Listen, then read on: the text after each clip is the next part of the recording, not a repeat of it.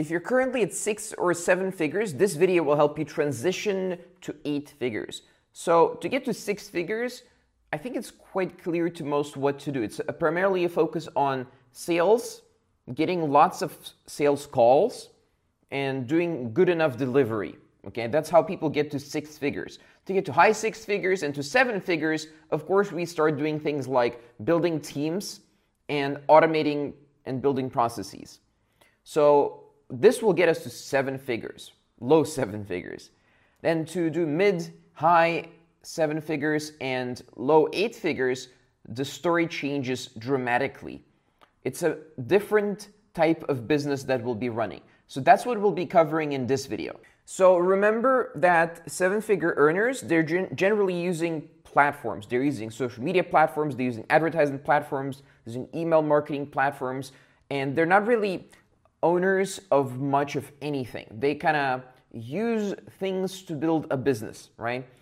And what they've done is they've managed to create a business where sales come in throughout the week, even while they're asleep. Like there's a level of automation where things just happen in the business without the business owner being too much involved in the process, because he can't, he's doing other things, right?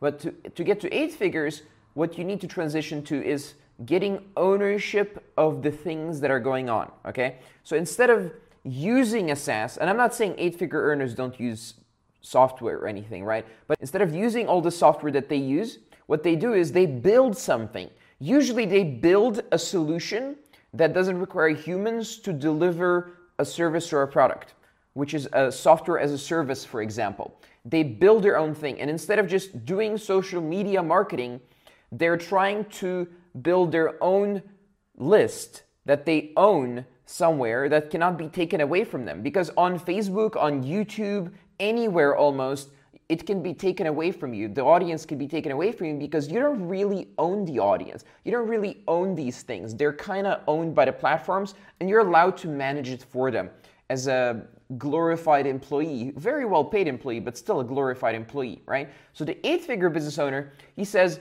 no more. I want to own as much as possible of the online infrastructure, or sometimes even offline infrastructure. And instead of building an agency, what an 8-figure business owner generally does is buy smaller agencies and integrate them and their clients into a single company and refer clients amongst each other between departments and that kind of stuff.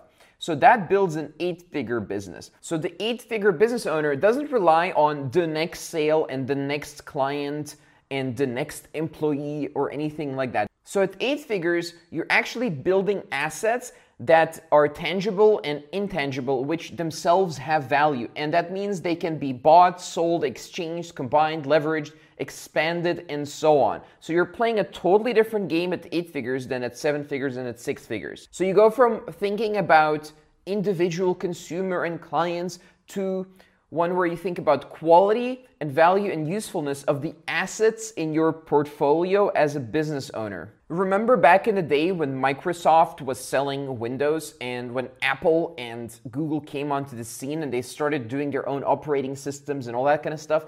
Everyone thought, yup, Microsoft is screwed now. But if you actually look at the market capitalization, at the value of Microsoft these days, it's at least as valuable as those other companies. So why is that? How come Microsoft was able to catch up, and how come Microsoft is not really doing what we think that it's doing anymore?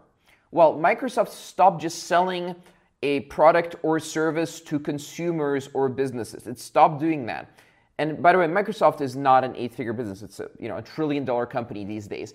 But we can still use it as an example because it's an 8-figure business that grew to its almost maximum potential as far as we know today.